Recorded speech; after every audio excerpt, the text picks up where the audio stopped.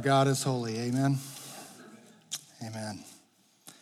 Let's look in our copy of God's Word this morning to the book of 1 John, chapter 4. We are going to be looking in the letter of 1 John, chapter 4 this morning. And I'm going to be looking at some of the principles that he gives us, as we said, in our Advent time. This is the Sunday that is all about expressing love. And so we want to talk about that love this morning. And so I've got quite a few things arranged up here, so I'm having a little trouble figuring it out, but we'll get there. Let's go ahead, and I know you just stood up, and so I'm going to ask you to remain seated, but let's go ahead and read this passage together from the board. 1 John chapter 4, beginning in verse 7 through verse 11. Let's read together. Beloved, let us love one another, for love is from God, and whoever loves has been born of God and knows God. Anyone who does not love does not know God, because God is love. In this, the love of God was made manifest among us, that God sent his only Son into the world so that we might live through him. And in this is love, not that we have loved God, but that he loved us and sent his Son to be the propitiation for our sins. Beloved, if God so loved us, we also ought to love one another. This is the word of the Lord. Back in 1963, the song was released on an album. It wasn't the main hit. It wasn't even the single from that album, but it was by Andy Williams. And the song was, "It's the Most Wonderful Time of the Year." And I'm sure all of you know that song, but believe it or not, it really was not that popular when it first came out. In fact, when it was released in 1963, it never peaked above 21 on the top 100 Billboard list. Never got that far. And so for years, it was kind of ignored, but here in the last couple of decades, it's kind of made a comeback, hasn't it? Because we hear this everywhere, don't we? It's the most wonderful time of the year ever since 2007, which is hard to believe, but that's been nearly 20 years ago now. You're welcome for that. But ever since 2007, this song has been within the top 5 of the 100 Billboard chart every holiday. Literally, wherever you go, you tend to hear this song. It's the most wonderful time of the year. Now, I don't know that everybody would necessarily agree that Christmas is the most wonderful time of the year, but I think we could probably all agree that it's probably considered to be the most romantic time of the year. In fact, I think Christmas has kind of surpassed Valentine's Day. I think it's kind of surpassed even anniversaries. I know I proposed to my wife on Christmas, and I dare say that probably many of you probably might have done that as well. You proposed to your wife during the Christmas season or something like that. And so I think that we can all agree that Christmas has really kind of become the most romantic time of the year. And I don't know about you, but I kind of blame Hallmark movies for that. That's my theory. So anyway, and I know we have a couple of fans. I see you kind of, all right. But anyway, I think a lot of that has to do with the culture's definition of love and how the culture tends to talk about love and what they view as love. For instance, you'll hear people say that love is a feeling, or love is all about sharing or caring. Or this is one that we hear all the time today, that love is all about being with whoever makes you happy. That is how our culture does tend to define love. And what's interesting is that our culture practically worships the idea of love. Everything you hear, laws are being set in motion today that's all about being, you should be able to love who you love. And the culture worships love. And what's so ironic about that is that many of the ways that the culture defines love are things that are diametrically opposed to how the scriptures talk about what love is. And so God has called the church in this passage and others Christ has called the church to be the model of what true love is, that the world can look into the church and see what genuine love really looks like. And unfortunately, many churches today fall short in that. And so what I want to do is I want to encourage us this morning to love one another as Christ defines it, as John commands it, and that love for one another within this building will spill out into the community, into our families and our workplaces, so on and so forth. That's why the church needs to understand this. Hopefully we will model this love for our community. Church is a place where you come and learn how to love as Christ loved the church.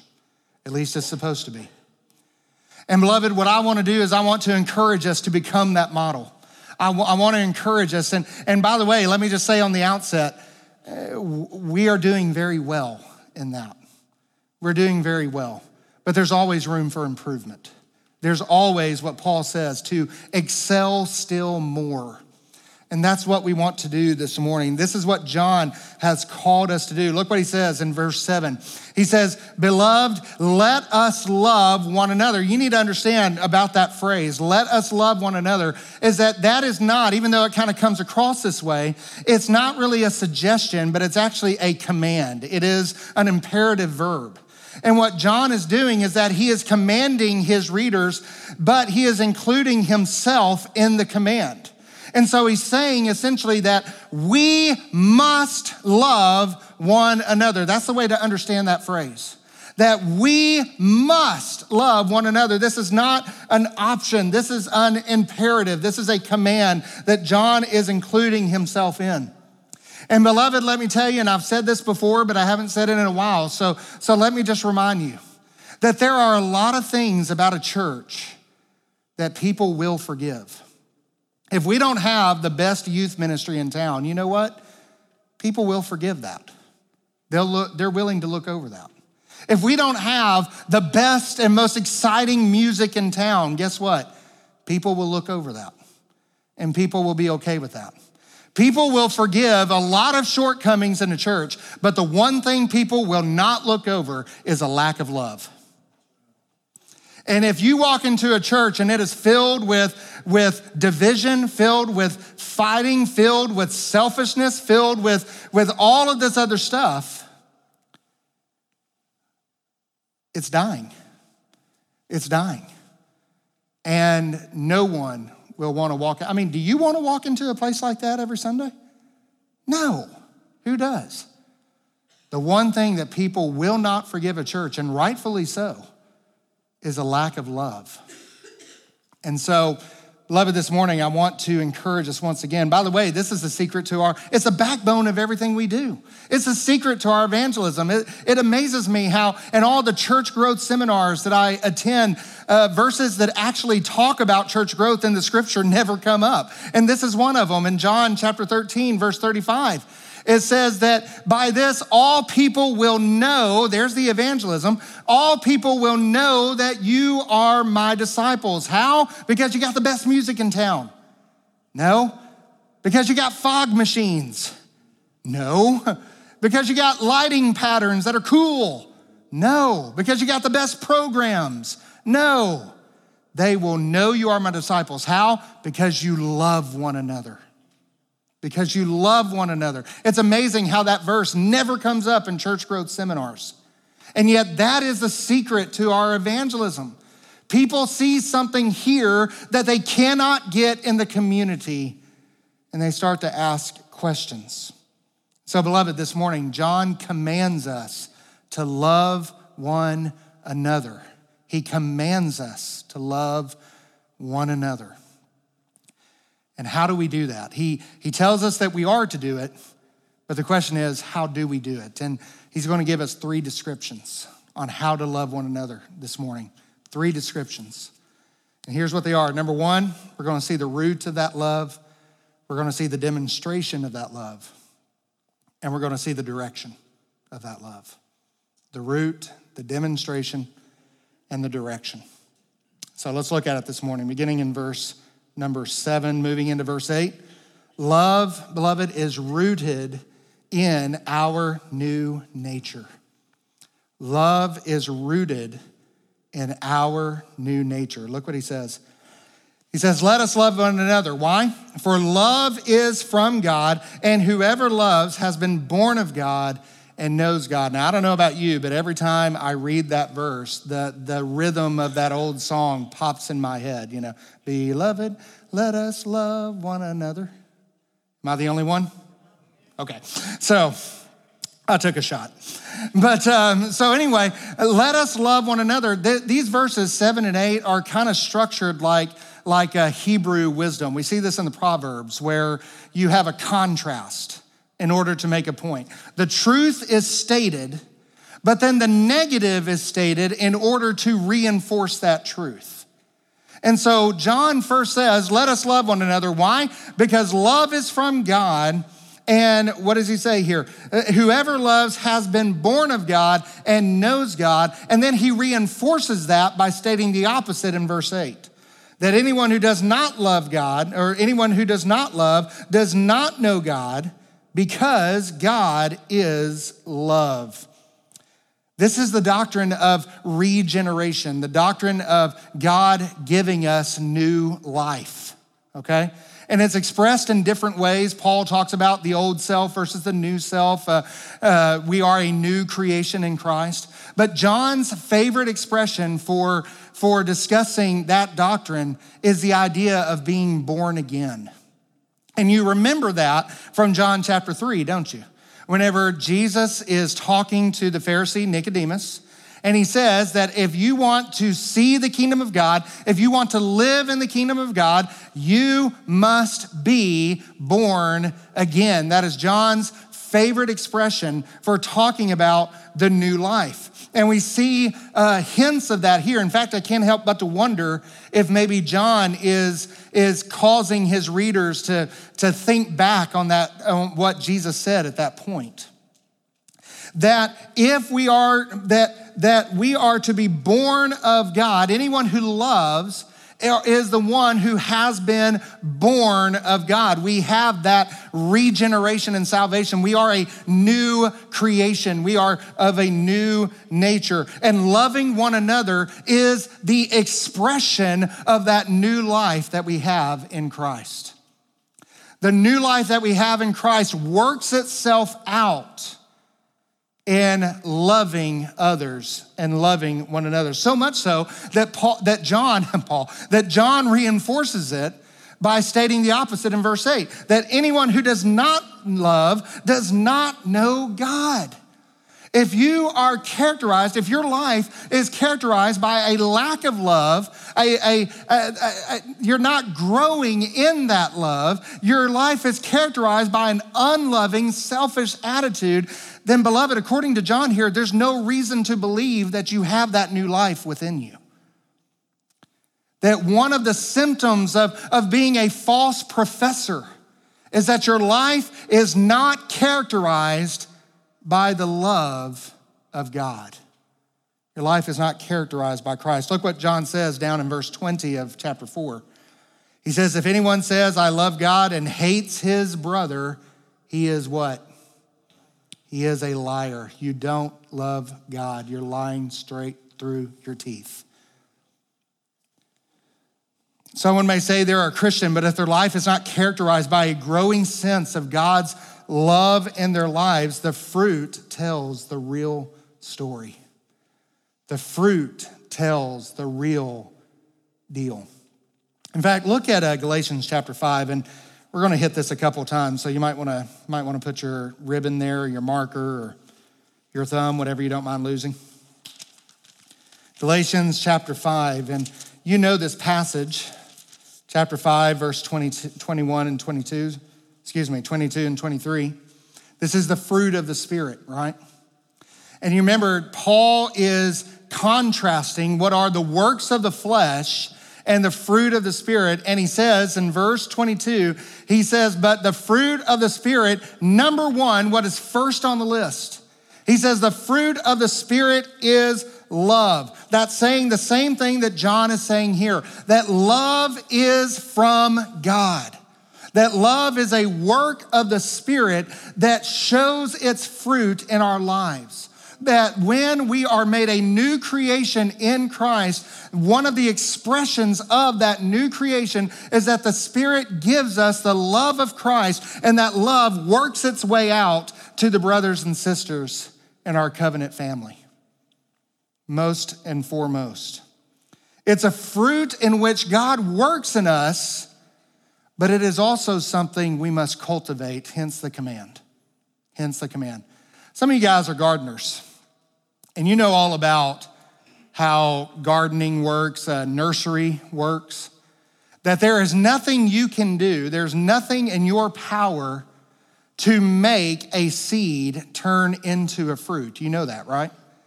It does that on its own. That's just the natural processes, right? But here's what you can do. You can cultivate it. You can water it. You can feed it with plant food or whatever that stuff is. You can give it sunlight. You can place it in the right places where it gets the best sun. The best sun, there's only one that I know of, but the best spot where it can feel the sun, right? And when it starts to come up and there's unhealthy parts of the plant, you can prune it. And you cultivate it to where if you do that, you take that, it becomes this beautiful fruit that is tasty to all of those who partake in it. And beloved, the fruit of the Spirit works the same way. That it is a work of God within us, but it is also something that we cultivate. We water it, we feed it. When we see unhealthy things being expressed, we prune it. And we do all of that so that our lives become a living, breathing, walking, talking fruit of God that others may look at and say, what a wonderful work of God in our lives. That we're pleasing to those who know Christ. And some of the works of the deeds of the flesh reveal themselves. We work on pruning them. And just before long, your life is characterized by the love of God flowing through your life. Isn't that what we all want? Love is from God. And the one who loves has been born of God, and they know God. So John tells us we are to love one another, but what does that look like? And he's going to follow this up with two statements that begin with the phrase, by this. By this. This is what we are to know about this love. And it's ultimately demonstrated in God's love for us. And so the first thing he's going to say is that love is demonstrated by sacrifice. Love is demonstrated by sacrifice. Look what he says in verse 9. Let me get back there. Look what he says in verse 9. He says, in this, or by this, the love of God was made manifest among us, that God sent his only begotten Son into the world so that we might live through him. So John is saying, look, in this is love, to that effect. 2 times he says, this is what godly love looks like. And the very first thing he says, the first one is that God demonstrates his own love for us in this, and that he sent his Son into the world. His only Son. The term there, only, is really interesting. And if you have the more classic translation, maybe you have King James or New King James. I think the NASB kept this. I know the Legacy Standard Bible does. It uses that term begotten, the only begotten Son. And you notice I translated it that way because I actually like that term begotten. I like that term begotten. Here's why. Because it actually harkens back to Psalm chapter 2. And I want you to turn there for a second because I want you to see this. It is on the board, but I do want you to see this. Psalm chapter 2. It says, I will surely tell, this is a psalm of kingship. This is a Davidic psalm. And it says, I will surely tell of the decree of Yahweh. And what is that decree? What does he say? He said to me, you are my son. Today I have begotten you. And that phrase begotten, it harkens back to that psalm. Because what is happening here in the psalm is that the new king, the son who is to become king, he is ascending to the throne. And the Lord Yahweh tells him, you are my son. Today I have begotten you. Now think about this for a moment. How does a son become king? How does a son become king? We just saw this, didn't we? Prince Charles just became King Charles, right? How did that happen? Because what? Because he was the son of the queen in this case. How does a son become king? Because his daddy's the king. And what's happening here is that when Yahweh says to this king, you are my son, today I have begotten you, I want you to notice that there is a sharing of the nature. Prince Charles became King Charles. Why? Because he shares the DNA of his mother. Because he is of her, because she begot him, that he shares the same status as her, as being a member of the royal family. He has the same nature as her. He has the same history as her, the same family line as her. And so there is diversity in that the Queen and Charles are not the same person, right?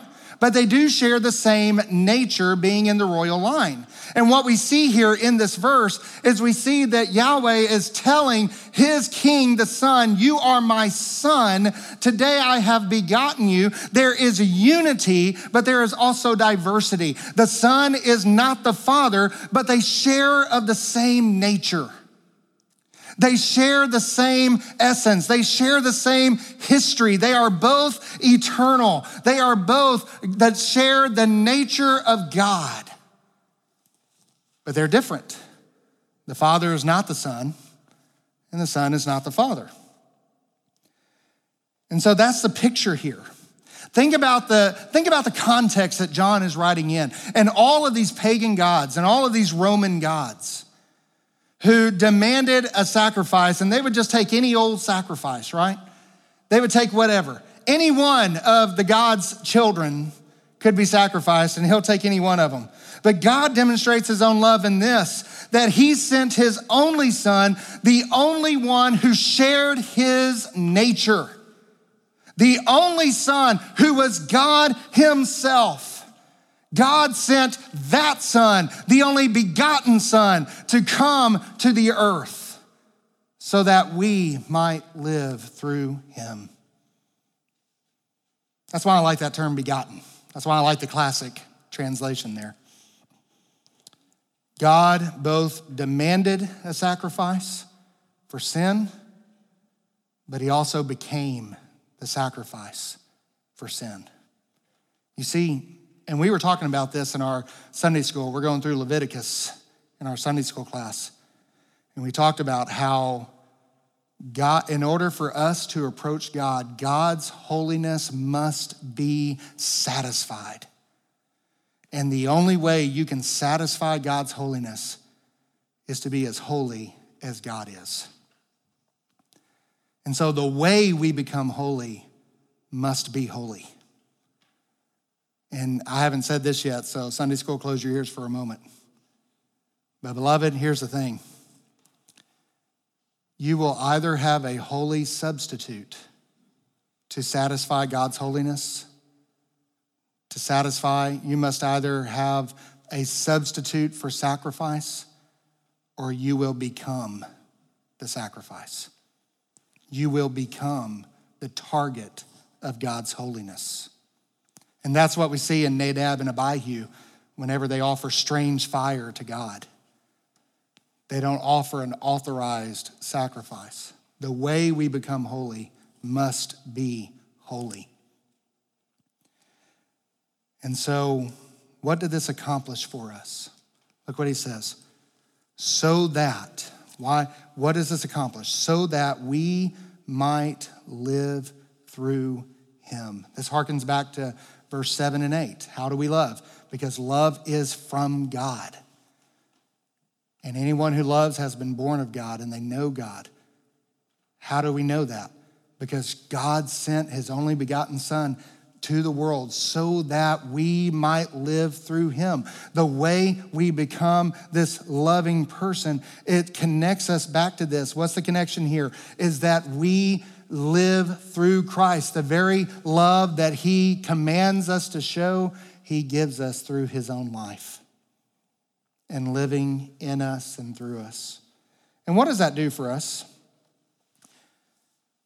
Beloved, what has that got to do with sacrifice? What has that got to do with anything? Because when we cultivate a love for Christ, we are cultivating a love for God. Then all of my needs, everything that I need for life and godliness in this world is met in Christ. And you know what that means? That means that I'm free to love you in a truly biblical way, selfless. Because everything I need is coming from my relationship with Christ. You see, if I've got an idol in my life, something that I love more than Christ, if I've got something that I am serving more than God, there's only two ways I can relate to you. You're either someone who helps me get what I want, so I'm going to love you, or you're someone who stands in the way of what I want, and I'm going to attack you or hate you or try to get rid of you. But you see, when Christ becomes our all in all, when Christ fills our all in all, when our life becomes found in Christ, all of our needs are being met by Christ, which means it doesn't matter what you do to me, because everything I need is coming from Christ, and I am free to love you in a truly selfless, godly way. It doesn't matter what you give me or don't give me anymore. All that matters is that I want to glorify Christ by showing you love. One of the expressions of living through Christ is that we love like Christ, and that is shown through sacrifice. This is something that Jesus pointed out to the disciples during the last evening prior to his crucifixion. He says that greater love, John 15 and verse 13, he says, greater love has no one than this, that someone lay down his life for his friends. And the ultimate demonstration we see that is in Christ himself. He is the one that enables us to sacrificial love for one another. Have you ever noticed that all the world's love revolves around who? Me. You make me happy. You remember the line for what movie was it? Jerry Maguire, you complete me. It makes a great line in a movie, doesn't it? What you end up with is two leeches sucking off each other. Doesn't work. Doesn't work. And so what you have in Christ is you have my holy life, everything I need for godliness and holiness being met in Christ, and that frees me to love you. So love is demonstrated by sacrifice, ultimately Christ's sacrifice, but also in our own. By this, we also know love because love is directed toward others. Love is directed toward others. Look at verse 10. In this is love, not that we have loved God, but that he loved us and sent his son to be the propitiation for our sins. Now, what does that mean? This is a verse that a lot of people have trouble with, even in the church. Even in the church, a lot of people don't like what this verse is saying. And so let's just take it a little bit of a time and let's start backwards for a moment. Let's go backwards. What in the world does propitiation mean? That's a fancy $3 word. I had to go to seminary a long time to say that word correctly. But here's what it means. What is propitiation? It means that Christ on the cross became the satisfaction of God's wrath.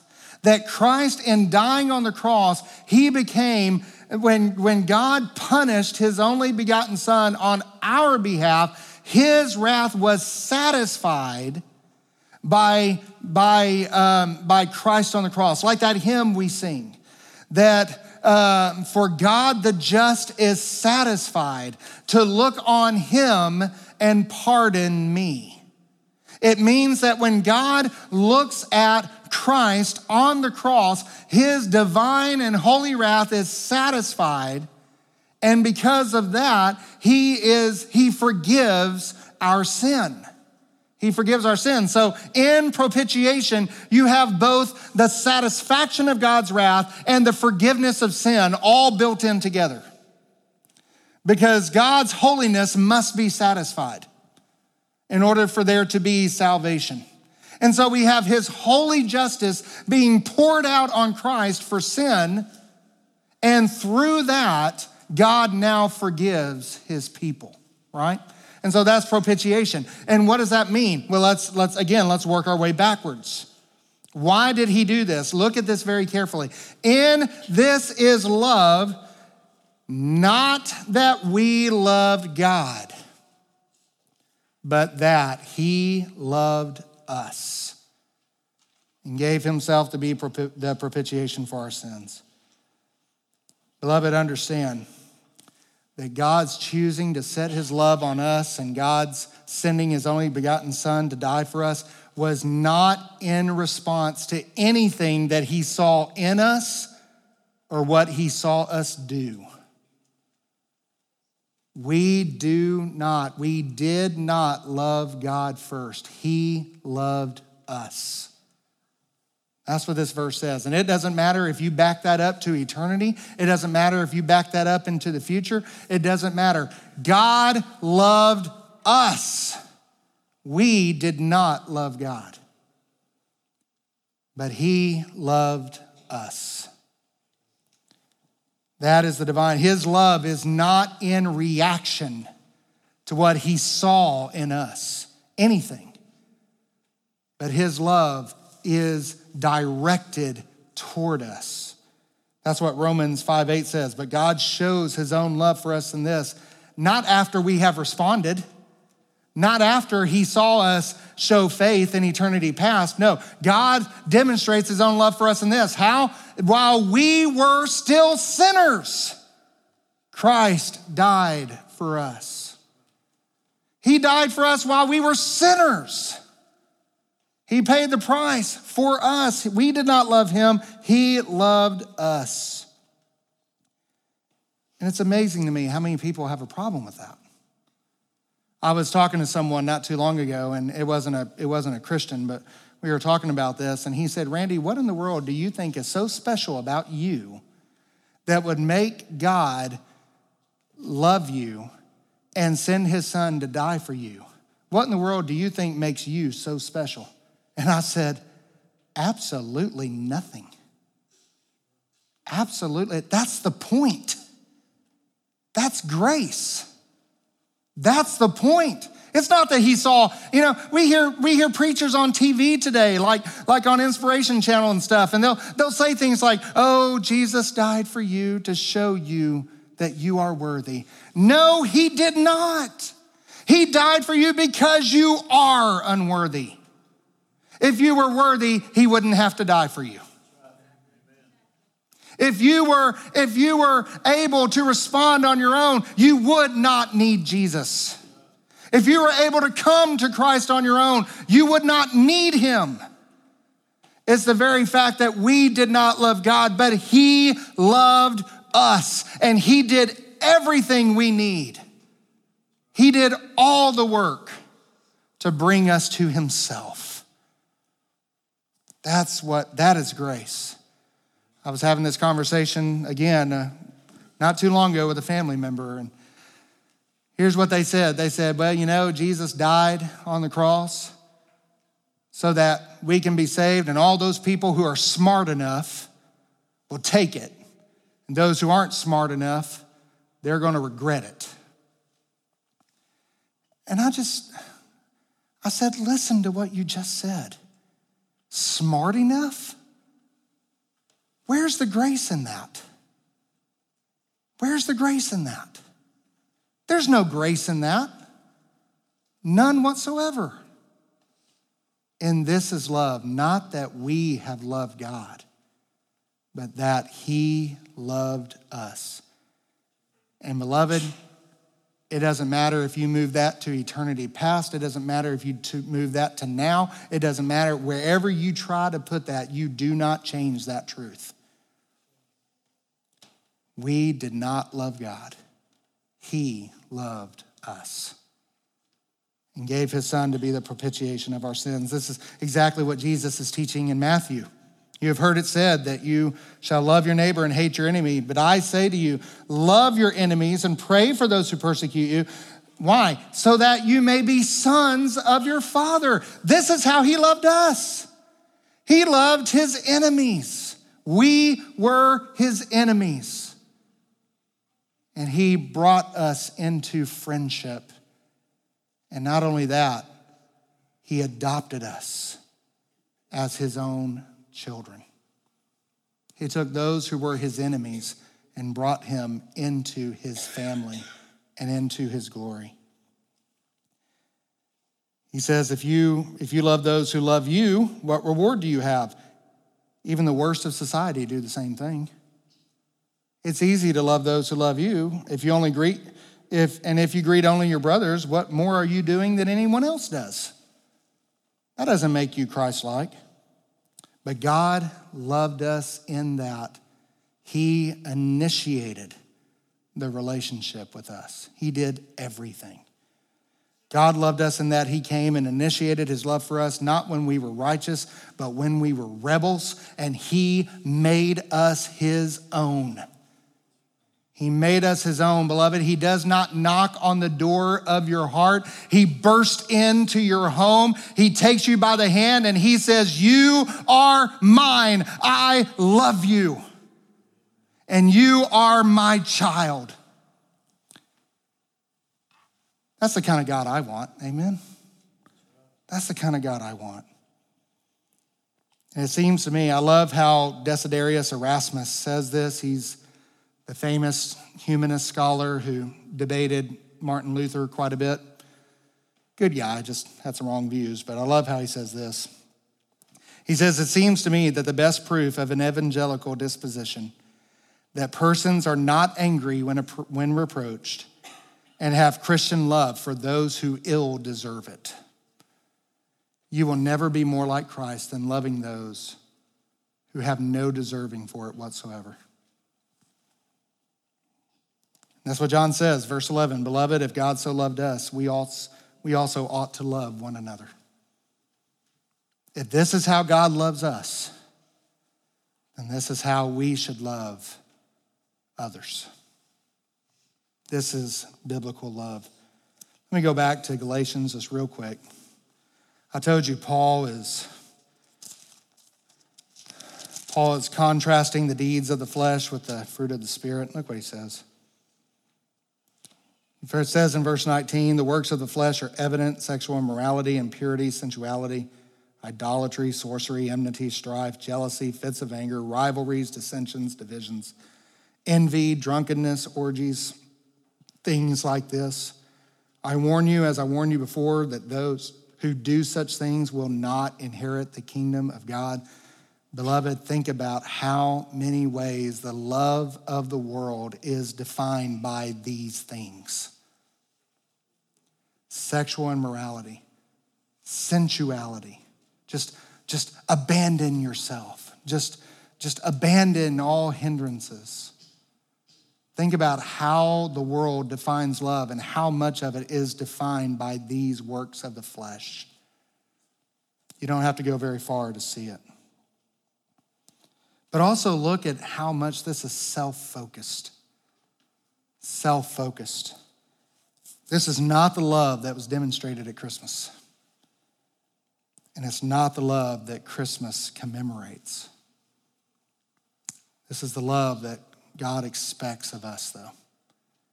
And he gives us the ability to do it through the life we have in Jesus Christ. It's a high calling. It's a high calling. Are you going to be perfect? No. But can you grow in these things? Yes, you can. How?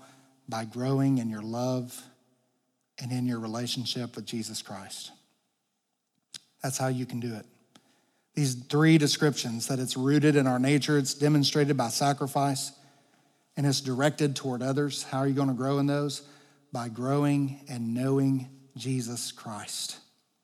By knowing him and growing in your relationship with him. Beloved, it's so sad that so many churches today settle for mere civility. That when we come to church, we are civil with one another. And that's it. Beloved, I want us to be more. I want us to truly have love for one another. And can I say this? From the day I arrived at Calvary, you guys have excelled in that. We have excelled in that. I don't think I've ever been to a hospital visit where I found out that one of you did not beat me there. That's awesome. I remember I was after service one day, one of our members came up and said, "Do you mind if I take one of our visitors out to lunch?" I was like, "Why would I mind? And why do you think you even have to ask me? You don't have to ask me that. Do it. That's wonderful." One of the greatest things I find out, and I find this out all the time, of ministry and discipleship and things that are being done for one another that I didn't even know about. Some people say, well, the pastor needs to know about it. No, I don't. Just do it.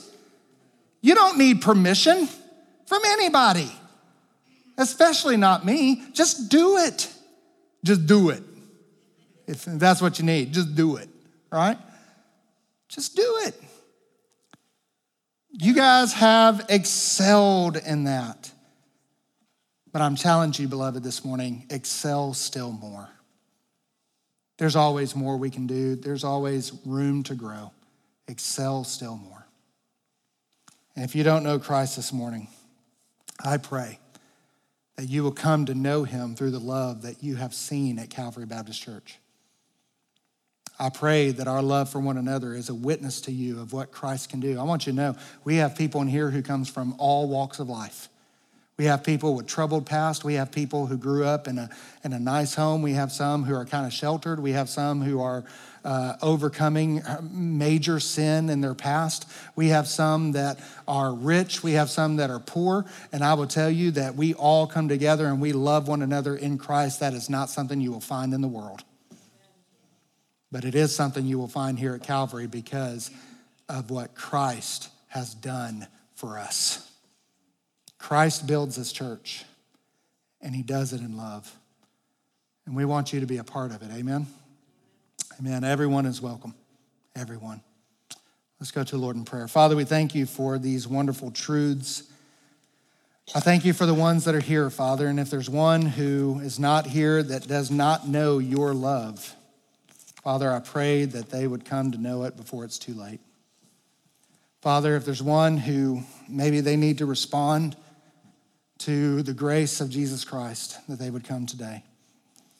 And Father, maybe there's some of us that we're struggling in this. We're struggling in love. We're struggling to love one another. Maybe we want to, but we just don't think we have the ability to do so. Lord, just help us find creative ways. Maybe it's a phone call. Maybe it's a card. Maybe it's some little things. It's amazing how the littlest things can make such a huge difference to someone's day. Or whatever it is, we pray that you would help us to show the love of Christ amongst us. And then by that, all people in Independence County will know that we are your disciples. Let's stand together. I'm going to ask if there's someone here this morning. Maybe you're here and you need to know Christ as your Savior. We invite you to come. I would love to speak with you and tell you how you can do so. Maybe you're here and you have received the word at one point, but you need to confess your faith in baptism. We can come and get that arranged. Maybe you want to join the church this morning. Maybe you just want to be prayed for. There's someone in my life that I'm struggling to love, like Christ commands me to. Would you pray for me? I will most certainly do so. Whatever it is, we invite you to just sing one verse with us. Wherever he leads, I'll go. Let's sing, where is Christ leading you this morning to go show his love to someone? Let's sing this together. Wherever he leads, I'll go.